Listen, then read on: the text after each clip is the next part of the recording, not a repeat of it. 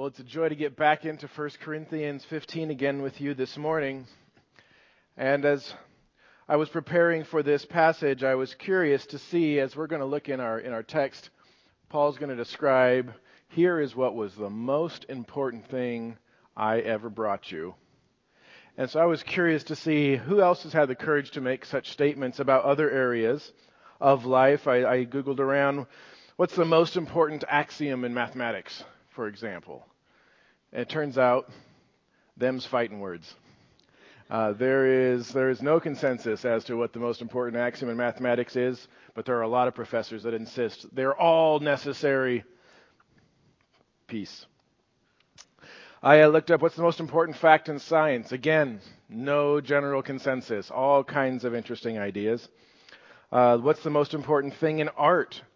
The only semi-consistent answer I could find to that is that the most important thing in art is the frame.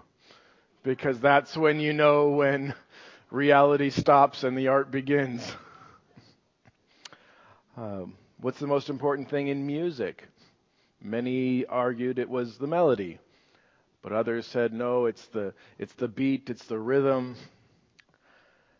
Without a clear understanding of what is most important and most necessary, it can be difficult over time for a thing to hold together. And I think that's one of the reasons why in so many fields they move around a lot, is because we're still hunting and trying to figure out, can this be changed? Can this be changed? Can this be changed? And you see that in all the different fields, whether it's math and non-Euclidean geometry, or whether it's in science and various different approaches to the scientific method, whether it's even in music and in art and the various forms of deconstruction and different ways that people have tried to say, how many of the rules can we throw out and still have this thing? And so in some ways, I think an excellent test for any ideology, any truth claim, any worldview, any religion is to say this: are you willing to state up front, this is the most important thing? The thing that can bear the weight of the entire system. Are you willing to articulate that clearly? And as Christians, we do not need to worry about how we might face such a question, because the answer's already been given to us, and it's something that we don't need to invent. It's something that Paul simply says we need to unashamedly proclaim.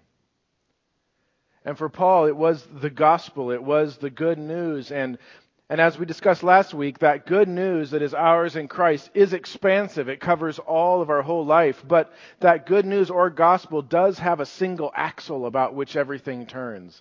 It does have a heart. It does have a core upon which everything depends. And for Paul, this was his entire life, was to take that with him wherever he went. Even to places like the great city of Rome, where he knew such a message would find ridicule and would find scorn, would be considered laughable foolishness or outrageous scandal. He could write and say, I'm looking forward to being there because I'm not ashamed of the gospel.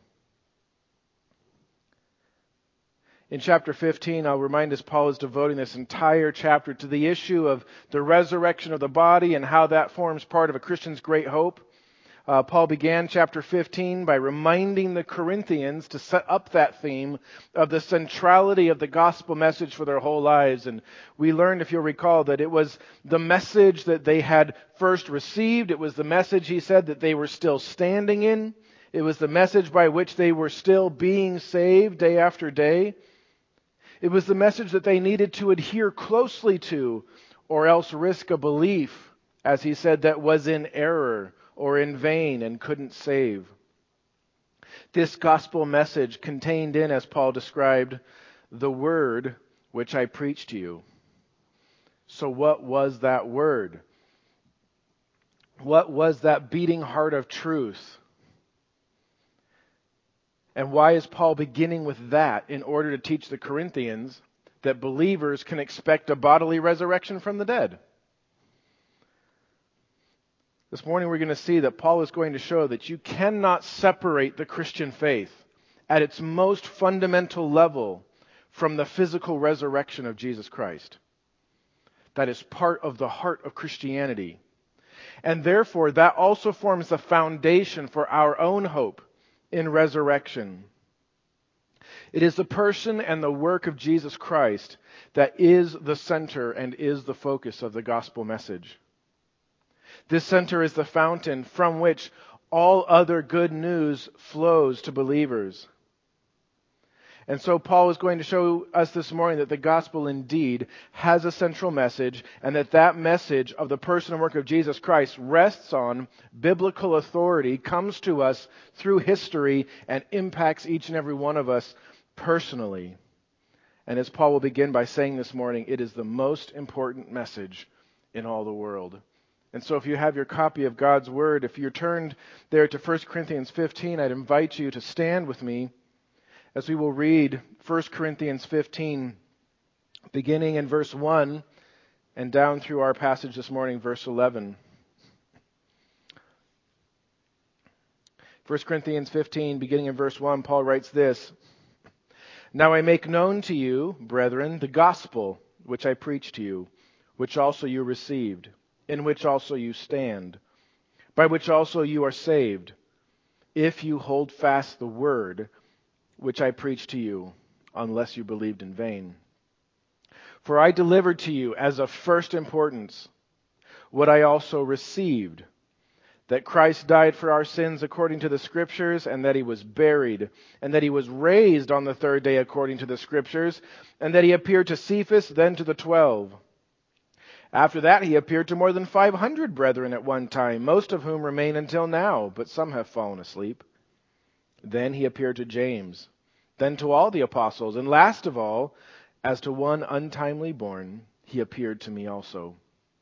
For I am the least of the apostles, and not fit to be called an apostle, because I persecuted the church of God. But by the grace of God I am what I am, and his grace toward me did not prove vain. But I labored even more than all of them, yet not I, but the grace of God with me. Whether then it was I or they, so we preach, and so you believed." Would you pray with me? Father, give us understanding this morning, once again, as we look at the gospel of the person and the work of your Son and how it comes to us. And may we find new wonder in your wisdom and your love on display. And may we find new strength to live in this grace. And this we pray in Jesus' name. Amen. You may be seated. Well, as you saw, Paul began there saying, "For I delivered to you as of first importance what I also received." And I want to introduce the gospel here with this introduction that has three, I think, significant observations about Paul and his ministry of the gospel. First, note, the word of the gospel here is something that Paul delivered to the Corinthians. He did not make it for them, right? He delivered it to them. It was something that he had brought. It was something that he had given. It was not his to shape, to change, to modify. It was simply his to transport. Paul was a gospel deliverer, not like he was a redeemer, but he was like a UPS guy, except it was the Universal Gospel Service. That's what he saw his purpose in life as. Take this, get it there, don't mess it up in transit. And as Paul says, it was of first importance. This is at the top. Before the Corinthians needed to understand anything else, they needed to understand these words. And Paul was fond of describing how in his approach, whether it was to the Jews in the synagogue or whether it was to the Gentiles in the town square, he went in loaded with this: Christ and him crucified. That was the most important thing that Paul could deliver to anyone. And that's a pretty big claim. It's a big deal to say this is the most important thing you will ever understand in your life. And I know in our church we have many of you that are educators, many of you are parents, grandparents, and you've had to pass on a lot of important lessons in life, I'm sure. This is how you tie your shoes. Don't touch a hot stove. Look both ways before you cross the street. And so on and so forth. There's a lot of really important information that gets transferred between people. And it's a bit arrogant to say, and what I'm about to tell you is the most important thing you will ever hear. But Paul isn't being arrogant here. He's just being truthful. There is nothing of greater importance than this message. And that's why it started with this for Paul and everything else connected to it. You will notice then that this is what the devil shoots at. That this is his target. That his relentless assault is to undermine what we are about to study this morning, because everything about the Christian faith and life hangs and hangs its entire weight on this message. It was of first importance. And I want you to also notice right there at the end of that opening introduction, Paul says, this is what I delivered to you. It's the most important thing, and it's something that he had first received. And he uses that same word received that he had just used to speak of the Corinthians and them receiving the gospel. There is nobody other than our Lord and Savior Jesus Christ who has ever delivered a gospel that isn't already at least secondhand. We do not conceive the gospel, we receive the gospel and then we deliver it. This is not something that is a message that we can come up with, that we can, through our cleverness, invent and create. No, this is something that had to be given to each of us. And at some point, each of us had to take what was delivered to us and by the grace of God, understand it and receive it, and it transforms our life. And then we take it and we give the same gift to somebody else. And as we'll talk at the end this morning, how cool is it to think that Jesus Christ gave to his church this incredible blessing, the message of the gospel, the message of reconciliation, and it was received by that first generation. And then it was delivered. And then it was received, and it was delivered, and it was received, and it was delivered, and it was translated, and it was relocated, and it was proclaimed, and it was confronted and persecuted, but it kept going, and it kept going until somebody delivered that same message to you. And you received it. And Paul understood he was just one link in what would be the mighty chain of gospel transfer that would dominate all of time. Paul is a herald, a humble and thankful herald of the gift that he had first received. And this is what he heralded. If you're taking your notes this morning, your first blank is this: the gospel is biblical news. The gospel is biblical news. Here's what Paul proclaimed: that Christ died for our sins according to the Scriptures, and that he was buried and that he was raised on the third day according to the Scriptures. Now I'm cutting a little bit off, and you'll see why, but there are 4 claims that Paul groups together as the central message of the gospel. We just read 3 of them. Christ died for our sins, and that he was buried, and that he was raised again on the third day, and that he appeared to Cephas and then to the 12. Those are the 4 claims in this brief, almost a creed that Paul gives about the gospel. We're going to deal with the 4th one in our next point, and I'll explain why. But that's the central drivetrain of the gospel. Those 4 claims: Christ died for our sins, he was buried, he was raised again on the third day, and he appeared. And I want to walk through them together with us. And then we'll begin with that first claim, that Christ died for our sins. This is a very short phrase, and it's loaded with meaning. When Paul chooses that word Christ there, he's not just being polite and using Jesus' formal name. Christ is not one of the names of Jesus. It's his title. It's his office. It's the role that he played. It's the Greek form of the Hebrew word Messiah.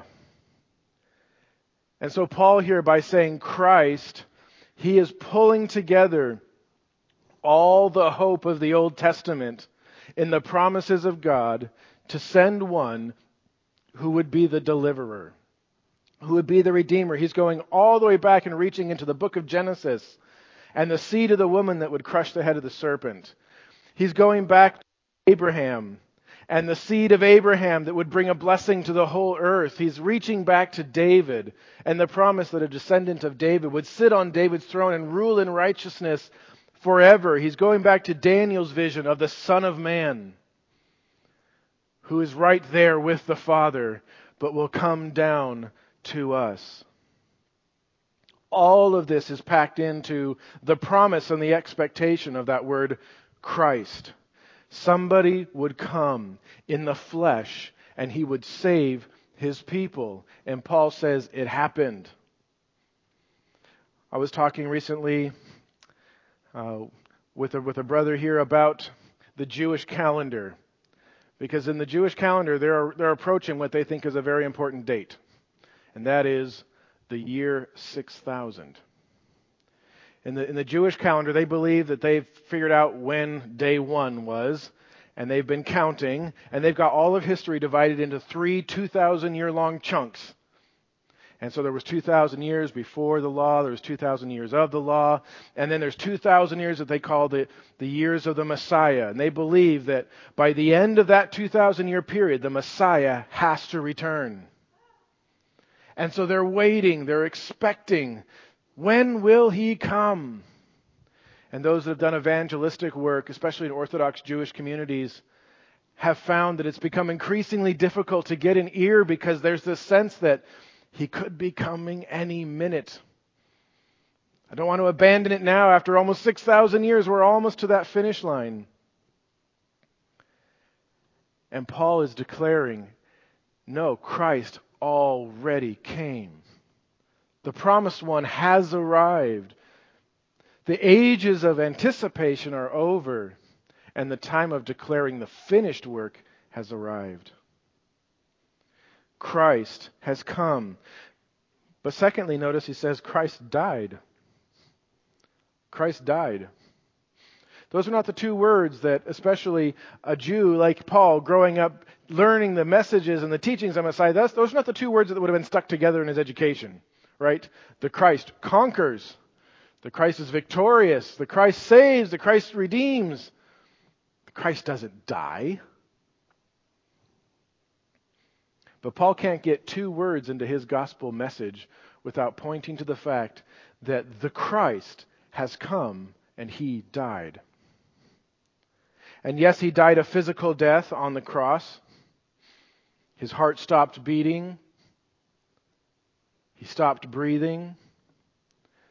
But even more importantly, Christ died a spiritual death on the cross in enduring the wrath and the turned face of his Father.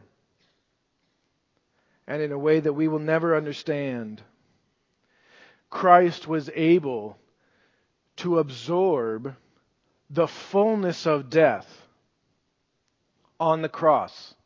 In a period of a few hours of time, he was able to bear the full rejection and the full wrath of Almighty God that you and I would not be able to experience in all the eternities of hell and separation from God.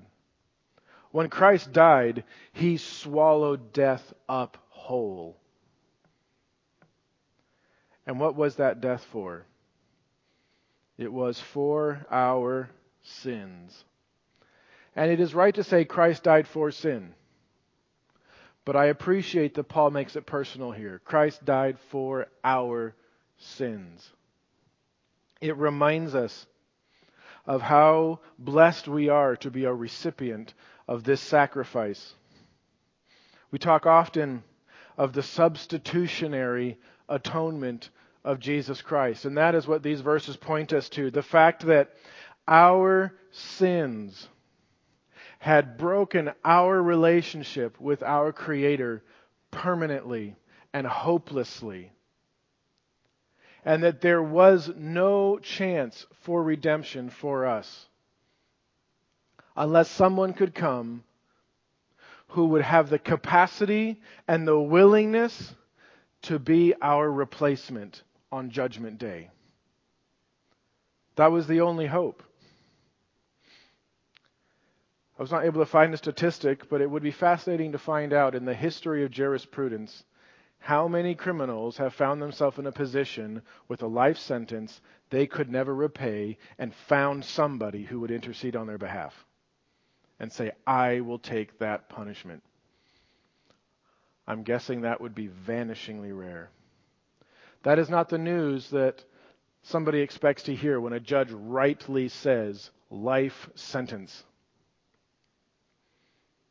But for each and every one who will come to Christ by faith, we find that indeed there was a substitute for us. One who died for sins, and not just for sins generally, but for our sins. This is the central message of redemption, that Christ, the Messiah, died entirely for our sins as our substitute, that we might be brought to God. That, however, is not the entirety of the central gospel message. Because had we only known that much, He came, He taught us He was the Messiah, and He died, and He said it was for sins, man, what a scary question mark would be hanging over our faith until Judgment Day, wouldn't it? We'd have no idea if He was right. We'd have no idea if His death worked. And given that nobody else in the history of the world has ever died a death that could be for anybody else, we would always be left to wonder, what is really waiting for me on the other side of the Jordan? And that's why we'll get to the glorious truth that He didn't stay dead. But before we get there, I want you to notice what Paul appeals to as the authority for these bold claims. Christ died for our sins. That's a bold claim. Paul could have said, and I witnessed it. I was there. I knew the people. I saw what happened. Or you should see the way that this news is affecting people all around the Mediterranean. But instead he says, and Christ died for our sins based off of this authority, that's what God said would happen in His Word, according to the Scriptures. That is what he appeals to in his gospel proclamation. And in the death of Christ for sin, indeed, Jesus filled up so much of the promises of Scripture that His people had been studying for millennia and missing. All the hints and pictures of the Old Testament would be filled up in Christ's death. This had been hinted at all the way back in the garden, you'll recall, when the first sin required the first death to provide a covering of shame. It was hinted at when Abraham, for example, was told when he was asked to go sacrifice his own son, and God said, no, I will provide a sacrifice. And you will name this hill God provides, the place where later the temple would be built. Of course, probably most profoundly and most pervasively, the blood of the Passover lamb and the blood of the sacrifice for atonement were powerful, ongoing symbols, constantly declaring that sin requires a sacrifice of substitution. And in their imperfect way of ever fulfilling our need for a substitute, they were always pointing forward. They were always hinting forward. A better sacrifice must be on the way. But Jesus also fulfilled the very specific words of Scripture that spoke directly to what the work of the Messiah would be. You cannot do better, I believe, in all of Scripture than in Isaiah 53. And we love this chapter.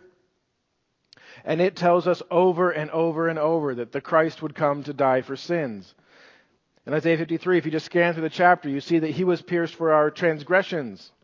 He was crushed for our iniquities. The Lord has caused the iniquity of us all to fall on Him. It goes on to say that He was cut off out of the land of the living for the transgression of my people to whom the stroke was due. The Lord was pleased, it says, to crush Him, putting Him to grief, if He would render Himself as a guilt offering. My servant will justify the many, as he will bear their iniquities. And he poured out himself to death and was numbered with the transgressors, yet he himself bore the sin of many and interceded for the transgressors. There's not a lot of other ways you can put it. When the Messiah came, when God's chosen servant would come, this would be his ministry, to suffer and to die as a substitution for the people who deserved God's holy wrath. And that's exactly what Jesus did. And Paul concludes that opening argument then by simply observing that he was buried. This death that Christ died was real, and it was an anticipation of what must come next. Because once Christ had died, and once he had been buried, then two things were going to happen. He was going to be abandoned to the grave, or he was going to conquer the grave. And that brings us to good news that is going to be the basis of Paul's argument for the rest of this chapter. He was raised up on the third day. Raised up. He was not just taken up as though this were some kind of a mystical message that we believe that Jesus died and he was put into that tomb there in the area around Jerusalem, and then God looked down and mystically took his spirit back to heaven. And you just need to trust that. No, he was raised up physically. He actually came out of the actual opening of an actual tomb. And notice it doesn't say he raised himself up, but that he was raised up. As the scriptures tell us over and over, perhaps nowhere clearer than the short verse in Acts 13:30, which simply says, God raised him up. Just as the Son had walked his whole life in obedience to the Father through the power of the Holy Spirit, so it pleased God that the Father would raise up the Son by his power as a declaration that he had accepted full payment for the sacrifice of sin. And this is when good promises became good news. This is when wishful thinking became blessed reality. Every self-pronounced Savior who's ever lived and died, whose tomb we know and can visit today, is gravely mistaken. Only one has come back. And he came back on the third day. He came back on the third day after all shadow of doubt concerning his death was settled. And he also came back on the third day before he would have undergone any decay, because he came back as he was raised up according to the Scriptures. And once again, the imagery of the Old Testament is filled up here.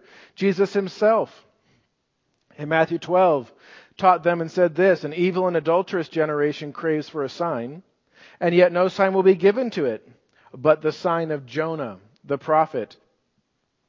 For just as Jonah was 3 days and 3 nights in the belly of the sea monster, so will the Son of Man be 3 days and 3 nights in the heart of the earth. Before the good news was proclaimed to those lost sinners in Nineveh, their messenger would spend 3 days in that symbol of death, the belly of the fish, and Jesus says, that was a hint, and I'm about to fulfill it. But it also came about that it might fulfill specific messianic prophecy. Once again in Isaiah 53, as we read, the Lord was pleased to crush him, putting him to grief, if he would render himself as a guilt offering, comma, here's a little side here. Guilt offerings are dead offerings. That's the only kind of guilt offering there is. You kill something. And that's why Isaiah 53 said he was cut off from the land of the living. So he was giving himself as a guilt offering. Dead. Comma. He will see his offspring. He will prolong his days. And the good pleasure of the Lord will prosper in his hand. As a result of the anguish of his soul, after his death, he will see it and be satisfied. By his knowledge, the righteous one, my servant, will justify the many, as he will bear their iniquities. This is a work that Jesus would complete, and then afterwards he would be there to enjoy the results. You can't do that if you are abandoned in the grave. Psalm 16:10, a psalm quoted throughout the New Testament, "For you will not abandon my soul to Sheol, nor will you allow your Holy One to undergo decay." Yes, he would taste the grave, not long enough for the grave to take a bite. He would be in, conquer, and be out. Job 19, this is one of my favorite Old Testament passages that makes me scratch my head. When Job writes, "As for me, I know that my Redeemer lives, and at the last he will take his stand on the earth. Even after my skin is destroyed, yet from my flesh I shall see God." That last verse there from Job may be the oldest written verse in the Bible about resurrection. Yes, when Moses writes the Pentateuch, Genesis through Deuteronomy, he is writing about events before Job, but it is quite possible that Job, chronologically, was the first book that was written. And how on earth had Job already understood that one day his Redeemer would be physically standing on this earth at the end of the age, and that he in resurrection would stand with him? I don't know. Maybe Melchizedek told him. I'm curious. Someday we'll get to ask him. This verse is also a foreshadowing of where Paul will take his argument next week. But he isn't done yet with laying out the gospel message. Just as the burial of Jesus was the demonstration of Christ's death, so here we see now a demonstration of Christ's resurrection. Just as he was raised on the third day according to the Scriptures, he demonstrated that reality by appearing, by revealing his resurrected self to others. And before we look at that, I want to underscore something here. As I've said already, the message of the gospel, like all messages calling for obedience, has to ultimately come on the basis of some appeal to authority. It has to say, you need to know this, you need to follow this, because here is my reason, here is my grounds, here is the authority for saying this. And notice again, Paul is appealing not to himself, not to experience, not to scientific proofs, not to high-profile endorsements, not to how the gospel has helped people fix all of their problems, none of that. When the gospel makes its claim to the life, death, and resurrection of Jesus, it does so with an appeal to the authority of God's Word, as contained in the Scriptures of the Old and New Testaments. It's one of the reasons we're not embarrassed to be a Bible church. And we as Christians need to never be embarrassed to be Bible people. This is what we stand on. And I think sometimes we're afraid that our faith is sort of this fragile and intricate spider web of customs and traditions and beliefs. And we're just afraid that if we allow anybody to go poking or prodding around at it, it's just going to make a mess of the whole thing. Look at our beautiful faith. Don't touch it. That's not the gospel. That's not the Word of God.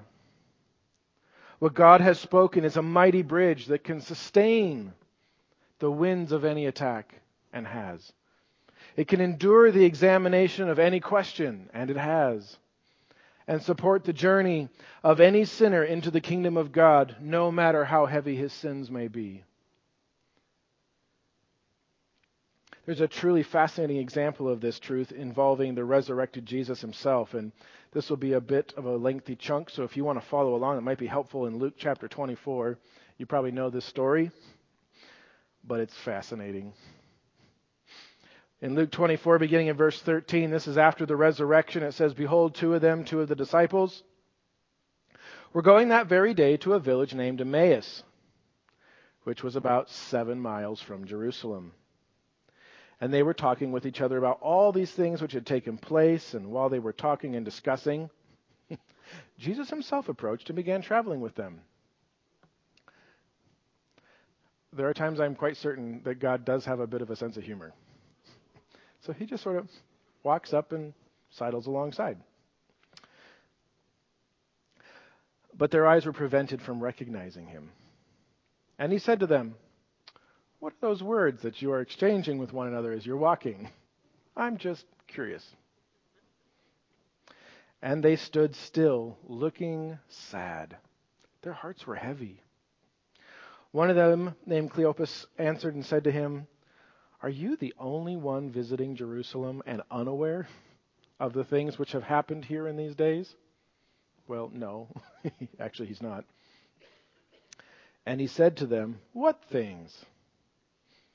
And they said to him, "The things about Jesus, the Nazarene, who was a prophet, mighty in deed and word in the sight of God and all the people, and how the chief priests and our rulers delivered him to the sentence of death and crucified him. But we were hoping that it was he who was going to redeem Israel. Indeed, besides all this, it is the third day since these things happened." But also some women were among us, and they amazed us when they were at the tomb early in the morning and did not find his body. They came saying that they had also seen a vision of angels who said that he was alive. Some of those who were with us went to the tomb and found it just exactly as the women also had said, but him they did not see. And he said to them, "It's me." No, he didn't, did he? He said, "O foolish men, ouch, and slow of heart to believe in all the miracles of Jesus and all the amazing signs and wonders that you guys saw over the last few years. No. And slow to believe in all that the prophets have spoken. Was it not necessary for the Christ to suffer these things and to enter into his glory? Then, beginning with Moses and with all the prophets, he explained to them the things concerning himself in all the scriptures." And it isn't going to be until he leaves them that they go, "Oh, that was Jesus. That's amazing to me." And it's instructive. Jesus, finding these men with heavy hearts, having just watched him die, doesn't say, "Look, I'm back." He says, "You should have known that this is exactly how it was all supposed to go."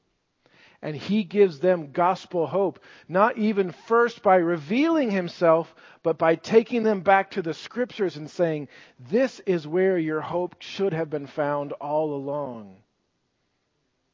How important is it that we be a people unashamed of the testimony of the Word of God, unafraid to pit it up against any other standard of authority, any other truth claim?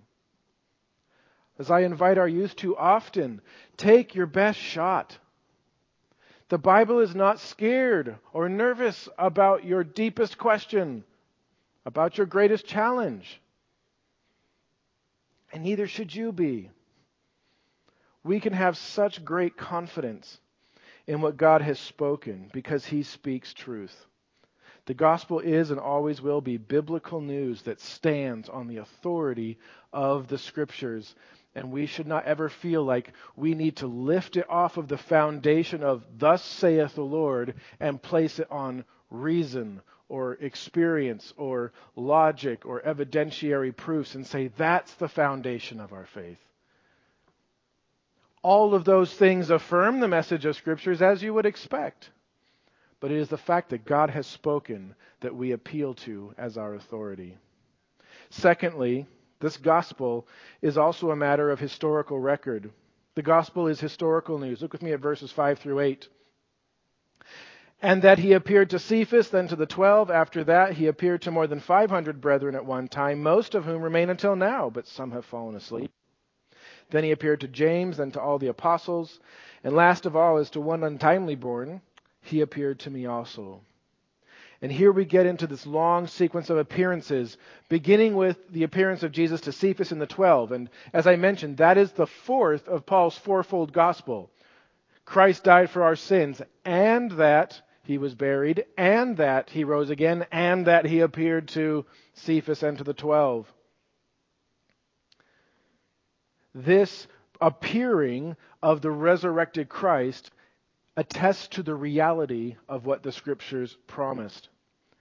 And Paul begins here with the initial appearance of Jesus to Cephas, or Peter, as he's also known. His first appearance to one of the apostles. And that's not described specifically in Scripture, but we do know that he was the first apostle that Jesus appeared to. Now I want to make a note. He was the first apostle that Jesus appeared to, not the first person Jesus appeared to. That honor belongs to Mary, who had come to the tomb.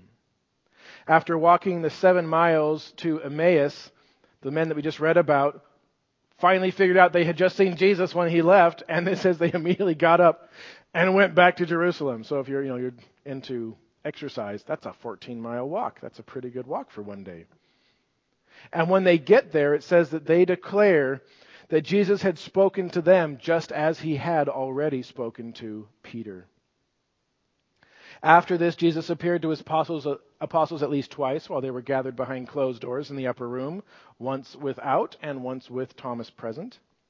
And then over the next 40 days, Acts tells us, he appeared to people in all kinds of contexts and to disciples in all kinds of ways. In every case, though, appearing to his own. He was no longer presenting himself to the world. He was now appearing and coming to his people. And we don't know exactly when that was, that there were 500 brethren gathered. But these witnesses that Paul is referring to were obviously known by many. And Paul notes that many of them are still alive, even though some have gone home to be with the Lord. This is now 20 years after Christ had come, and some are entering into their rest. We also don't know which of the 3 significant Jameses Paul is referring to here when he says that Jesus appeared to James. There were 2 apostles, as you recall, James the son of Zebedee and James the son of Alphaeus. But there was also James, the half-brother of Jesus, who would become such a pivotal leader of the church in Jerusalem, who was initially a skeptic of Jesus' ministry. And I have to just hope, I would just love it to be that James. And I wish I could have been a fly on the wall.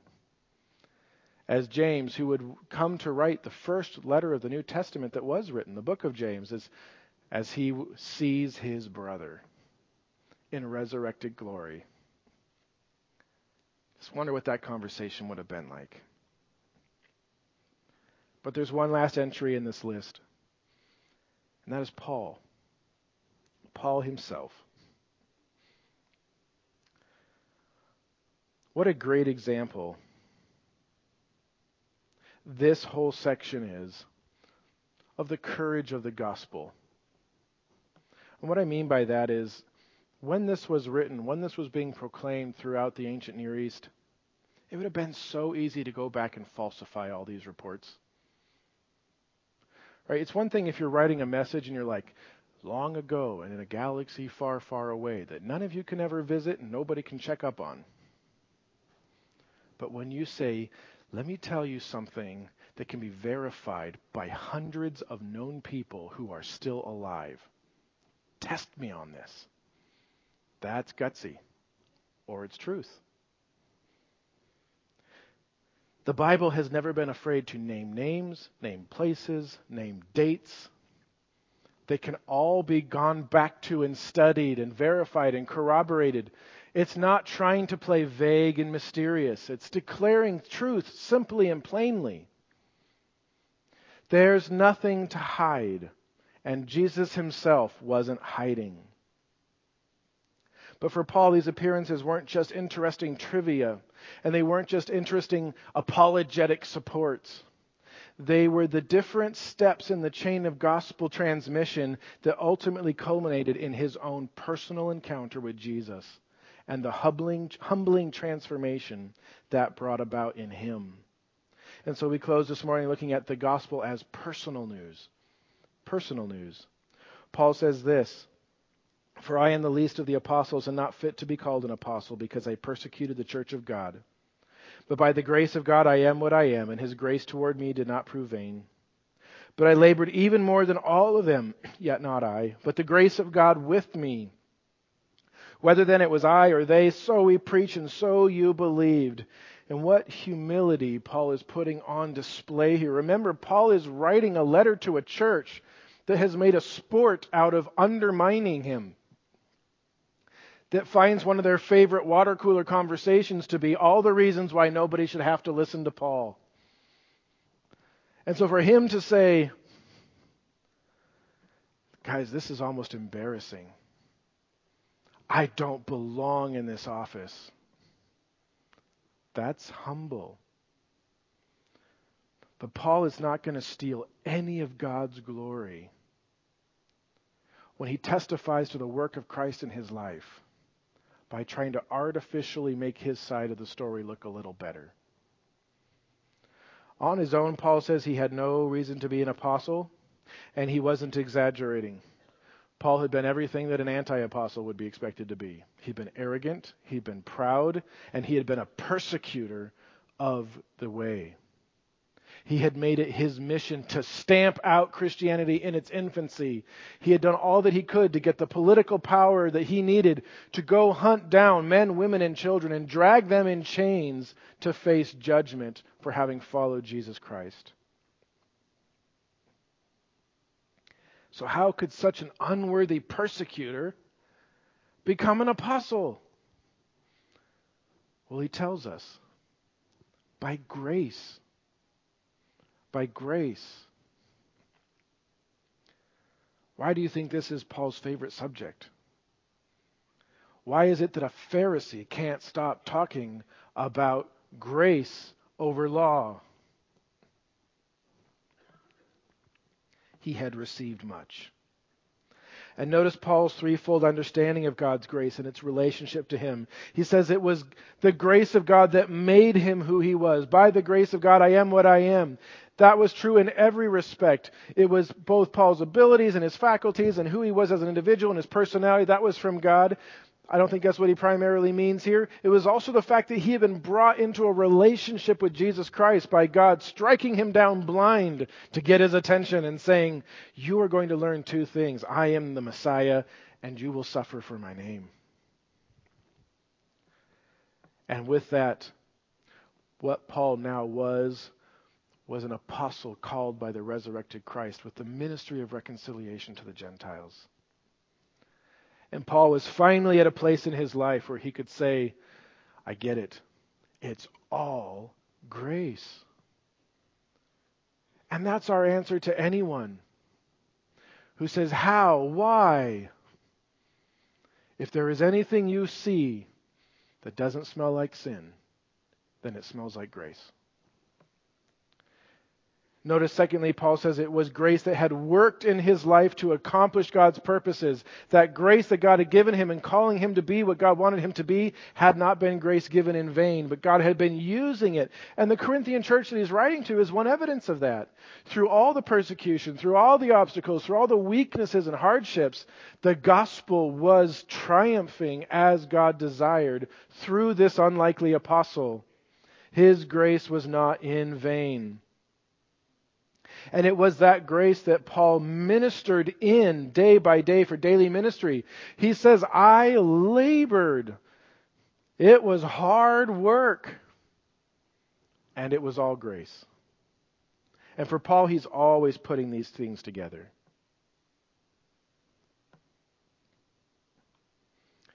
That ministry of grace is what brought the gospel from Jerusalem to Corinth. And thus, Paul's summary of the gospel has moved from its core message to its historical authenticity, to the personal connection of the gospel to Paul and to the Corinthians. And it didn't stop there. Paul says it reached you, but it didn't stop there, because from Corinth it went to Rome. Thaddeus and Bartholomew, two other apostles, would eventually go to a country called Armenia. There was a guy named Patrick who would go to Ireland. Men like Tyndale would make sure that God's word got to a place called England. Pilgrims would come to America one day and begin a nation here that would be founded with a belief in God that would permeate much of their teaching. Faithful mothers and fathers across this nation would pass that on generation to generation until that message came to James and to Claudia,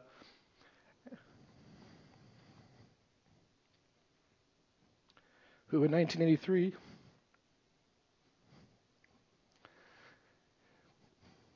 gave birth to a sinner named Chris.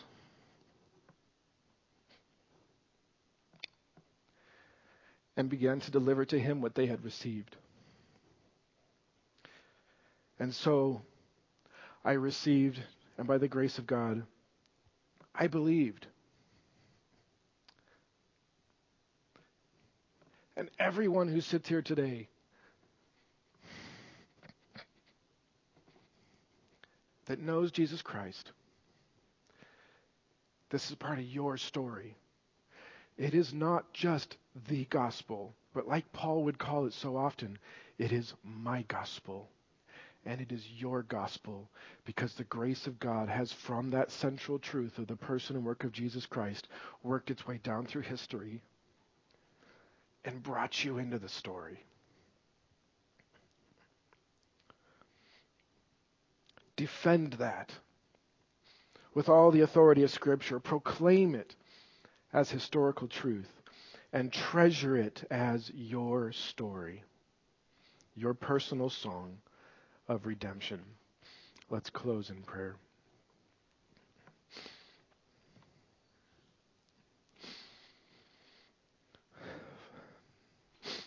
Father, even as we are about to sing, this is our story. This is our song. And in it we have the blessed assurance that this Jesus is ours. May we sing that song faithfully every day until you bring us home. Amen.